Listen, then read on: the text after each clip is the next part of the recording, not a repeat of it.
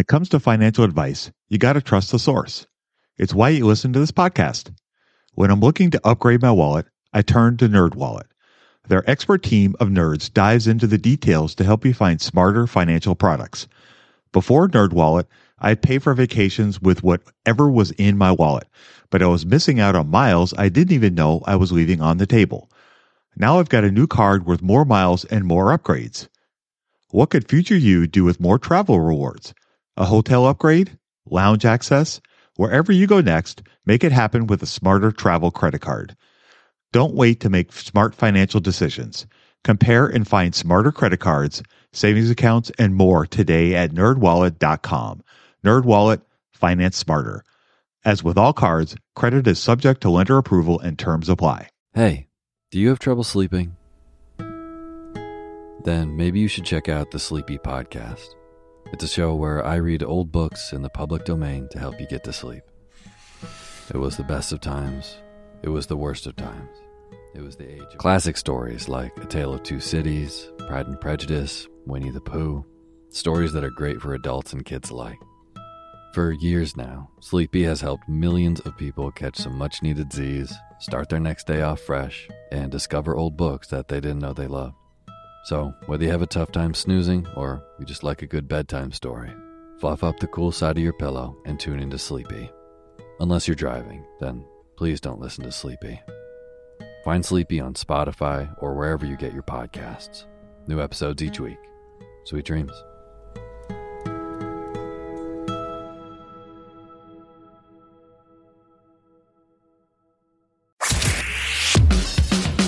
Love this podcast because it crushes your dreams of getting rich quick. They actually got me into reading stats for anything. You're tuned in to the Investing for Beginners podcast. Led by Andrew Sather and Dave Ahern. Step-by-step premium investing guidance for beginners. Your path to financial freedom starts now. Starts now.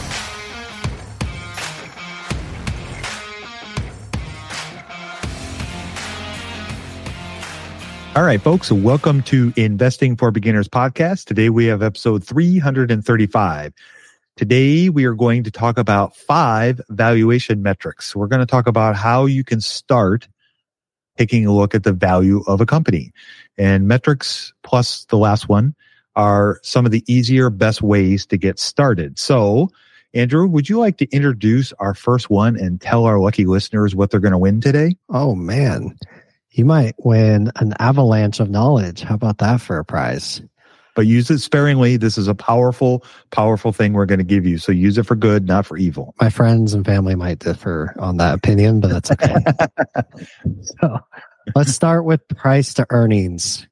It is the simplest, probably most frequently used shortcut that you will see when it comes to individual stocks. And all we're trying to do with a price to earnings ratio is just get an overall sense, a rough temperature, if you will, about if a stock is expensive or if it's cheap. And so we can use a price earnings ratio to compare one stock to another stock. We can compare a stock to the stock market. So just to be, completely generalizing here, Tesla today is around a 43 PE. The S&P 500, which we think of as the stock market, is around 20, 25. I don't know. It seems to fluctuate around there recently. So Tesla at a 43, the S&P at a 25. Tesla is a little bit more expensive than the market, but it makes sense because Tesla is also growing a lot faster than the market. That's kind of the first way you can start to think about the price earnings ratio. I think that helps as a beginner, and it sometimes can help you to remember that when you get really advanced too. Yeah. It can be that simple in a way. Yeah, it really can. So is a PE ratio, is that appropriate to use in every situation and with every kind of company? Yeah, definitely not. Think of a PE ratio like a hammer. It's really good for putting in a nail, but not a screw. Mm-hmm. And so it's just one tool in the toolbox. Places where the PE can really burn you, I'll say from past experience myself, I used the PE maybe a little too strongly on companies that were very, very cyclical. So what that means is a company is cyclical if it closely follows the economy and even overshoots the economy. So it booms when the economy is doing well and it really crashes when the economy is doing poorly. If you try to use a PE ratio on super cyclical companies like that, it's not really going to tell you much. because those type of companies and the way they earn profits is so lumpy that if you're looking at profits like you are with the price to earnings or price to profits, if you want to think of it that way, you're not getting a good answer about what's going on at any given point in time because they're just on this roller coaster of up and down and up and down. Mm-hmm. So a company like, Microsoft or Apple, where maybe Apple not as much as Microsoft, but where the profits are pretty regular and consistent, probably a great place to use a price to earnings ratio. Mm-hmm. But one where it's lumpy and super cyclical, like a steel company or a home builder, it's not as helpful. Yeah, for sure. And several other things that kind of come to mind when you think about just metrics like this, just in general, is always remember that each industry, if you will, is going to be a little bit different. So to expect the PE ratios for banks or insurance companies to be the same as Tesla is probably unrealistic. And don't compare the PE of Bank of America to Tesla because there's just not apples to apples. And that's a beginner mistake, is to look at companies that are from like wide ranging different industries and compare them all together using something like a PE ratio. And always kind of remember that the P drives the E and the E can drive the P. And so by that, I mean that if the E falls a lot, then the ratio could jump up a lot, and vice versa. If the price falls and the earnings don't change, then the ratio can kind of come back to earth. And so it can go from, a 15 to a 4. And you may look, oh man, that's awesome. It's super, super cheap. But generally when the price falls on a company, there's something driving it. So it's always good to do your research and never, ever, ever, ever, ever use these metrics as the sole reason you go out and buy something. Don't screen for it or don't use the metric. Any of the ones that we talk about today, don't use any of them and say, hey, this is cheap. Awesome. I'm going to go out and buy it. And that's literally all you do. That will lead to a lot of heartache. So please don't do that. Whether you talk about any of these metrics, always remember that they are relative. So what that means is, Andrew mentioned this earlier, but you have to use it to compare it to other companies. It's also great to compare it to each other itself. So look at the PE ratio over a 5 or 10 year period of Tesla and go, okay, now it looks cheaper than it did 4 years ago, kind of thing. So it's all based on, a comparison level. It doesn't mean that that's an absolute value, if you will. None of these are going to be an absolute value. And I'll dispel a myth. There is no such thing as absolute value. So whenever you're trying to value a company, there is no precise price that you can find for anything. It's always a range. All right. So when you're valuing companies like a Netflix and you're obsessing about buying it at $242.16, for example, you're wasting a lot of time. It's not about the actual number. It's about trying to find a reasonable range. So when you're looking at relative metrics like a PE ratio, you want to look at kind of an overview of the industry, the sector the company's in, and its historical averages to give you a sense of kind of where it plays. Try not to obsess like, I'm only going to buy it if it's at a 15 PE. If it's 14 or 16, no. Don't get too excited about that. If it's normally at a 15 and now it's selling at 45, then you might want to do some research.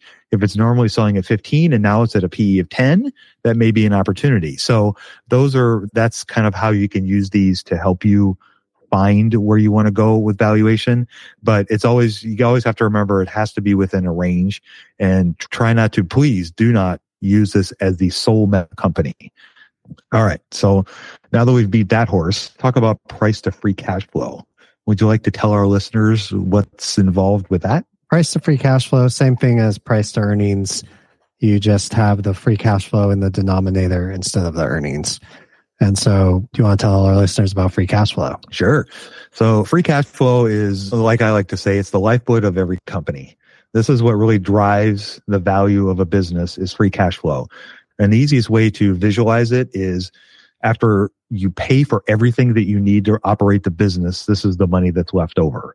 And that's the money that you can use to reinvest or grow the business. Or you can give it back to shareholders in a dividend or share buybacks. So free cash flow is vitally, vitally important. And it's something you always want to measure. The easiest way to measure it is to these are set 2 items from the cash flow statement. One is the operating cash flow, so all the money that's left over after it pays for operations, and then a line item called capital expenditures or CapEx. You simply subtract the CapEx from the operating cash flow, and that gives you free cash flow. And that's an easy way to kind of measure the value of what the company is generating from the operations of the business. This is before they pay debt or whether they give a dividend or do anything else. So that's kind of how you calculate it. And it's a very, very, very important metric. So do you have a long-term mindset searching for safe compounders? So am I. And I'm investing my entire life savings with the picks from valuespotlight.com. When it comes to financial advice, you got to trust the source. It's why you listen to this podcast. When I'm looking to upgrade my wallet, I turn to NerdWallet. Their expert team of nerds dives into the details to help you find smarter financial products. Before NerdWallet, I'd pay for vacations with whatever was in my wallet, but I was missing out on miles I didn't even know I was leaving on the table. Now I've got a new card worth more miles and more upgrades. What could future you do with more travel rewards? A hotel upgrade? Lounge access? Wherever you go next, make it happen with a smarter travel credit card. Don't wait to make smart financial decisions. Compare and find smarter credit cards, savings accounts, and more today at nerdwallet.com. NerdWallet, finance smarter. As with all cards, credit is subject to lender approval and terms apply. Budgeting was always a challenge for me. I struggled to find the best way to keep track of all of my money, not to mention all the time tracking down receipts, cataloging expenses, and trying to figure out what went wrong with my air quote system until Monarch Money. Monarch Money allowed me to easily see what is going on with my finances, helping me get a better handle on my spending, budgets, and more. It's my go-to app every day, more so than my bank, because I can quickly see where I am with my budgets and spending, allowing me to invest more and spend time on the things that I want to do. It's my GPS for money. Monarch is the top-rated all-in-one personal finance app. It gives you a comprehensive view of all of your accounts, investments, transactions, and more. Create custom budgets, set goals, and collaborate with your partner. And now get an extended 30-day free trial when you go to monarchmoney.com/beginners. Unlike other personal finance apps, Monarch's simple, intuitive design makes it so easy to set up, customize, and use. Monarch has built-in features to collaborate with your partner, family, or financial advisor. Invite them to your account at no extra cost, and they'll get their own login info and a joint view of all of your finances. Monarch is the most customizable budgeting app. Change the layout of your dashboard, toggle between light and dark mode, create custom budgets and notifications, set up automatic rules for transactions and notifications, and more. In fact, Monarch Money is one of the first to bring you direct Apple Card, Apple Cash, and savings syncing with the latest iOS 17.4 update. Now you can sync your wallet directly for seamless budgeting. After trying out Monarch for myself, I understand why it's a top-rated personal finance app. And right now, get an extended 30-day free trial when you go to monarchmoney.com/beginners. That's monarchmoney.com/beginners for your extended 30-day free trial. Price to free cash flow can be important because it gives you a more clear picture of the actual cash that flows in and out of a business. And so for accounting reasons, companies might have their profits be different than the actual cash that's flowing in or out of the business. And so it can be helpful to look at free cash flow. I'd say most of the time it's almost the same as earnings. Mm-hmm. If you zoom out and look at a company's free cash flow over time versus their earnings over time. But it's also a place where you can find hidden value if a company is reinvesting and so maybe their cash flows are suppressed. Or on the flip side, if they're getting a bunch of cash flow from good working capital management or things like that, that could be a source of value too. So I think it's very helpful to look at for sure. And if you're running a more absolute valuation method like a DCF model, it is essential to look at free cash flow. But for a beginner, you could almost take a price to earnings and call it a day. I kind of think of price to earnings like a hand hammer, and DCF or free cash flow more like a jackhammer, something like that. Okay. That'll work. All right, let's move on to the next one. So the next one we have is price to sales, or P over S. So what does that tell you? So now we're looking at the sales or the revenue or the top line of a company.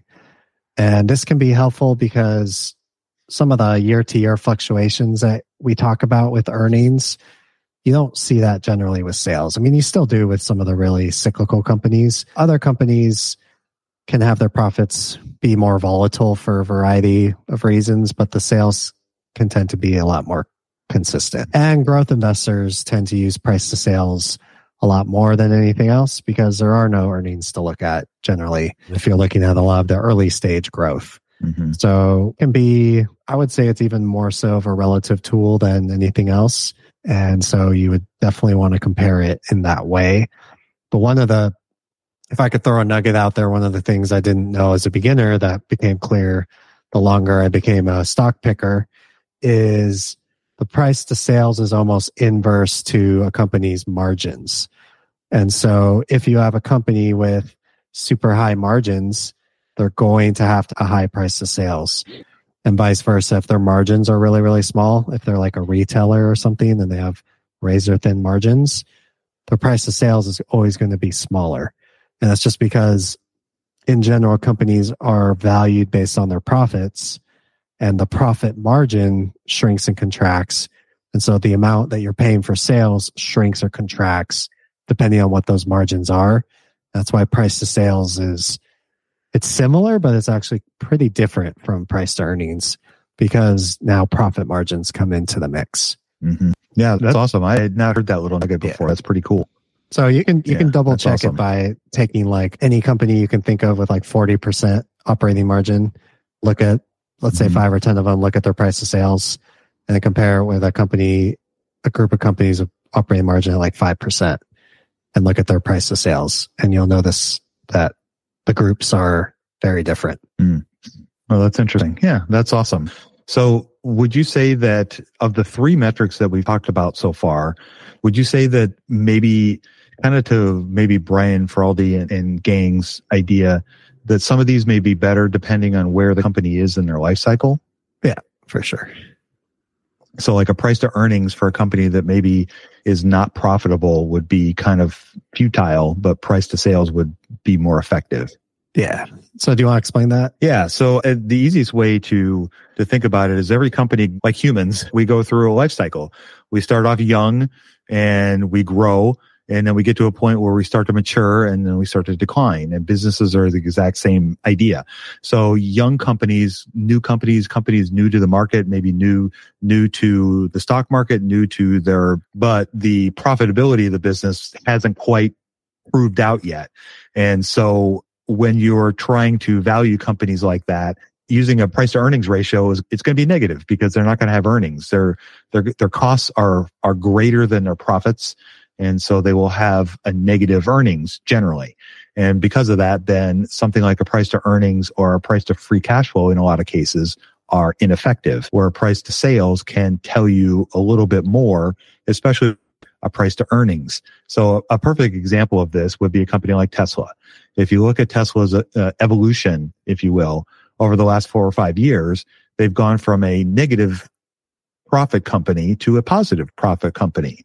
And so although their price to earnings is higher than maybe you would normally like to see, before it was negative. And so it would have been really hard to value them on a price to earnings ratio. But using a price to sales, you could have probably been able to get a better sense of what kind of value you could expect from investing in the company when it's younger. It doesn't mean that paying 55 times sales happened during the pandemic is ever a good thing, but it can be a good relative metric to use depending on where they are in the life cycle.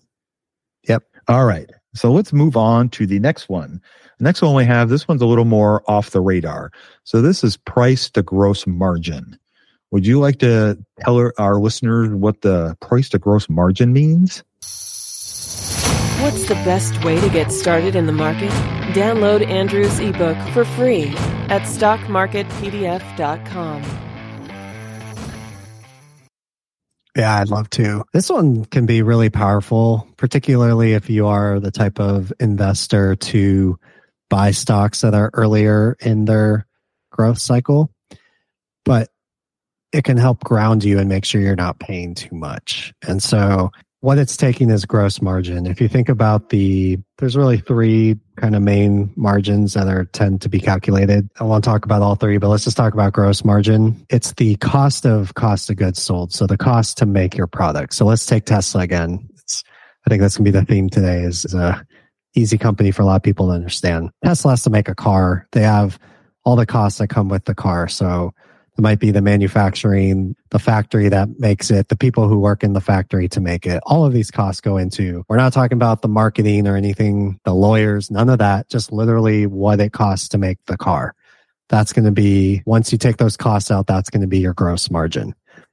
And so why that can be so powerful is because when you have companies that are earlier in that growth stage, let's use Rivian as a good example of this maybe. Not as many people know what a Rivian is compared to what a Tesla is. And so Rivian has to go out there and make a name for themselves. They probably have to spend more in marketing than Tesla does so that people can know what a Rivian is. And so even though the cost to make a Rivian vehicle might not be much different than a Tesla, if we were comparing apples to apples, so their gross margins might be similar, but their operating margins would be way different because maybe Rivian's spending a lot more on advertising. And so the reason why price to gross margin can be a helpful metric is you can start to look ahead a little bit and say, you know what, if Rivian was a popular car and successful, they would not have to spend as much. And so now all of that spend in marketing can become profits. And so that could be somewhat of a forward-looking metric for finding companies that might have some value for you. So yeah, it doesn't look like they're making a lot of free cash flow now, or yeah, it doesn't look like they're making a lot of profits now, but it is because they are investing a lot to grow. But it's not like a crazy amount. Like there is some success at the base of it. So it can be, I see it as a useful tool in that regard. I haven't used it much yet. And I don't know if I ever will, because I don't know if it fits the type of stocks that I look for. But that's one way that it can help. But you would think that because it's such a nuanced metric, you probably need nuanced understanding of the business that you're looking at. How do you look at price to gross margin? Because I know we haven't talked about it on the show before. No, we haven't. And I love the way that you are framing it. That's awesome. I think the way that I have kind of looked at it, and again, I have not used it yet, but it's certainly something I'm going to add to my toolkit. And one of the ways that I've used it is, or have been thinking about using it, is to measure a couple things. One is the potential pricing power that a company has, and also the potential moat a company has. If you're looking at price to gross margin and you're comparing it to other companies in the same industry, generally the company that has a bigger margin, let's say that you're looking at three companies and one has a gross margin of 60%, another one has a 70, and another one has 85. You would probably look at the one that has 85% gross margins and think, hey, this company has something going on here. And maybe the more that you look into it, you find out that maybe they have a superior product and maybe they operate on a better scale or a better efficiency than the other companies do. And so, or maybe their technology just is better than the other people, which allows them to be more efficient. And so those things can lead to a potential moat. Doesn't mean it is, but it can be an indication of it.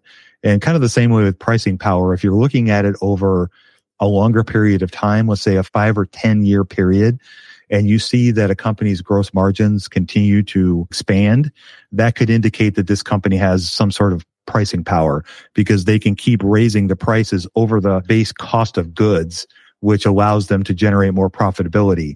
And so those are things you want. You know, Warren Buffett talks all the time about strength of pricing power and how important that is to him when he's thinking about potential investments. You just look at some of his track record, Apple, American Express, Coca-Cola. Those are three fantastic examples of, you know, supreme pricing power. And so that to me is something that I kind of like when I look at a price to gross margin. And I think it could be helpful in that respect. I like the way you relate it to pricing power. Kind of like you said with the P and the E. The P can drive it or the E can drive it. So the gross margin can drive it. And if the gross margin's expanding, that denominator, that should lower the price to gross margin. Right. Yep, exactly. So I think it's underutilized tool, and it's a newer one to me, frankly, but I think it's something that I'm going to start including in my checklist, if you will, to start working through companies to just get a sense of some of those things that we were all talking about. Nice. That's awesome. Yeah. All right. So the last one is not a metric. This is our friend, the DCF, or the discounted cash flow model. So how would you like to tackle this fun one? I know now I regret even bringing it up to you, right? No. Like Warren Buffett tries to simplify it, a bird in the hand isn't worth more than two in the bush. Mm-hmm. And so all we're trying to do is figure out how much cash flow is this investment going to generate from now until the length that you're planning to hold it. Mm-hmm. And when you say bird in the hand versus two in the bush, what's that value of the cash going to be over time? You don't have to go very far in our economy to find places of inflation, places where your dollar yesterday doesn't buy as much as it does today. So you have to account for that. You have to account for the fact that whether I pick this investment or that investment, if I'm picking this one with this cash flow, that keeps me from picking that one with that cash flow. And so that's when the discounted part of discounted cash flow is trying to discount the present value of the cash flow. And really, it is just, is this bird in the hand worth more than the two in the bush tomorrow, or the one in the bush that's outside my house, or the one behind me in the backyard? That's really what you're trying to do, and all the fancy numbers and formulas all center down into that. But what we're really looking for, the important inputs, is what's the cash flow today? What's it going to be into the future? And by how much are we discounting those? Mm-hmm. And that's kind of the gist. Yeah, that's a good way to lay it out. I came across a story a few days ago that I think really kind of helps maybe kind of lay it out. Think about, let's say you live in a town and your friend Andrew owns an ice cream shop. And he comes to you one day and says, I can't do this anymore. The grind of owning this ice cream shop is wearing me down. I want to retire, and I want to go sit on the beach and drink pina coladas for the rest of my life. Do you want to buy it? And so you think, okay, great. This is awesome. I want to buy his shop, but I need to figure out a fair price. A, he's my friend, and B, I don't want to pay too much. So an easy way to do this is to use something like a DCF. And the easiest way to kind of do this is you look at the numbers that Andrew provides you of the company. Let's say it's producing $1 million in free cash flow every year. And so you're going to base your value on those free cash flows for the next 10 years. And like Andrew very astutely said, the value of the $1 million next year is not the same as it is today. And 3 years and 4 years and 10 years, it's all going to be diminishing returns, if you will. So that $1 million is worth far less in 10 years to me than it is today. And so I have to figure out a way to value that, and using a discount rate like Andrew was talking about is the best way to do that. And if you just take a 10% average discount rate, and that's the amount that kind of what you think is worth the next year and how much you're willing to pay for those cash flows tomorrow or the third year or the 10th year. And if you do that across the board, you discount every single year, and then you simply take up all those numbers and you add it all up, and that's the air quote value of Andrew's ice cream shop. And so if we did $1 million over 10 years with a 10% discount rate, that comes out to around 8 million, 8.5 million, somewhere in that range. And so then that could be the starting point to go back to Andrew and say, hey, I think your business is worth around $8.5 million. That's what I'm willing to pay for it, because that's what you think it's worth. And then you can start the process of haggling. But I think if you kind of think of it, visualize it in that way, that like Andrew said, the cash flow you pay today, it's not worth the same tomorrow. You have to figure out a way to discount that and then try to put all those numbers together. And that can be the value of the ice cream shop or Berkshire Hathaway or whatever it is you're trying to value. You can get super complicated with this, but it really comes down to maintaining the discipline to use the same inputs on every single DCF that you do. And you really only need 5 or 6 of them. You don't need lots and lots of numbers, and it doesn't have to be higher math. All the math you need to know in finance you learned in 4th grade. So this doesn't have to be super complicated. And a lot of people will do these kinds of ideas on like back of the napkin math, where they literally will just write it on a napkin and kind of figure out a value. And a lot of times it's just as simple as that. And you're just trying to find a relative value, a range of what you think his ice cream shop is worth, so that if you do decide that you want to buy it, you have an idea, a ballpark of what you're willing to spend for that business. And it's the same when we go to invest. That's why we use a DCF. Now, keep in mind, there's a couple things when we talk about this simple idea that we're not encompassing. Number one is the growth of the free cash flow. So we're assuming in our little example that it's straight line for 10 years. That doesn't happen. Number two is we're also not assuming any sort of investment or reinvestment. So our ice cream machine may break, or our registers may stop working, or we got to hire more employees and pay them more. And all those things cost money. And so you have to account for all that when you do a DCF. But in our simple example, it gives you kind of a range of kind of where you can go with the numbers to help you figure it out. Warren Buffett is a genius, and he can do all this in his head. I can't. I have to use a spreadsheet. Excel is your friend when you try to do these kinds of things, but it can be very simple to do. And it's probably the best way that I know of to value a company and give you an approximate range. Keep in mind, these are all estimates. None of us have any idea what's going to happen in the next year, let alone the next 10 years. We are guessing, but you try to make educated guesses as best you can and build in a margin of safety, our tagline, and that can help you use these models to help you find the value of a company with a margin of safety. Love that. What a great example with the ice cream shop and the concept of discounting those cash flows. I can almost see it visually in my head. And that's really how a DCF model looks if you work in a spreadsheet. So that's really, really awesome. I hope people got a nugget out of that. For somebody who really wants to dive into DCFs, what would be the next place that you would take them that you would say they should go? Well, there's several places. Number one, you check out our website, einvestingforbeginners.com. Andrew and I have written quite a lot about discounted cash flows in general, reinvestments, ROIC. These are all components of things that you can use to help build these. If you want to get more in depth, you need to check out Michael Mobison's writings as well as Oswald Damodaran's writings. Both of these are free online. I will put links to both of them in the show notes so you guys can find these places and find these great resources if you really want to dig into it.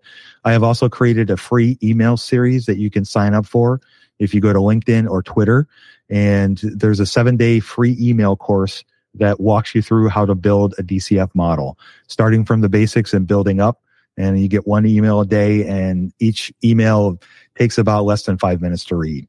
And at the end of it, there is a free DCF model as well as a PDF of all the emails, so you can use it in future reference as a guide to help you. So it's super easy. It sounds complicated. It looks complicated, but once you really start working with the individual components, I know you can do it. Let me put it this way. If I can figure this out, you can absolutely figure this out. Perfect. Yeah, check it out. I really love the way Dave has laid out the email series. I feel like it's very digestible and really teaches you exactly what you need to know to get you to the next step, Then you turn around and you're like, oh, wow, I actually kind of understand this. So I was able to value Google. Who knew? That's kind of the goal. So yeah. And also he's a great follow on LinkedIn. So go on LinkedIn, search up Dave Ahern, subscribe to that. It will be worth your time.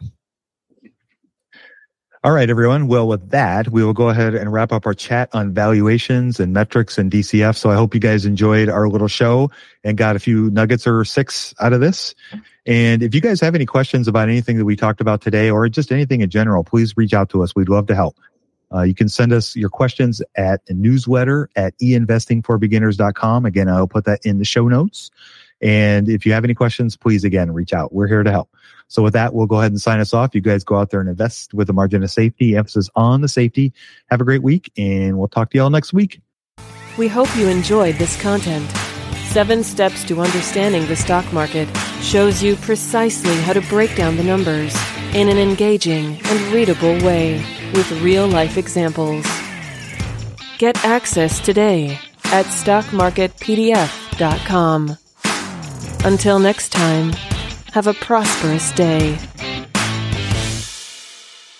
The information contained is for general information and educational purposes only. It is not intended for a substitute for legal, commercial, and/or financial advice from a licensed professional. Review our full disclaimer at einvestingforbeginners.com.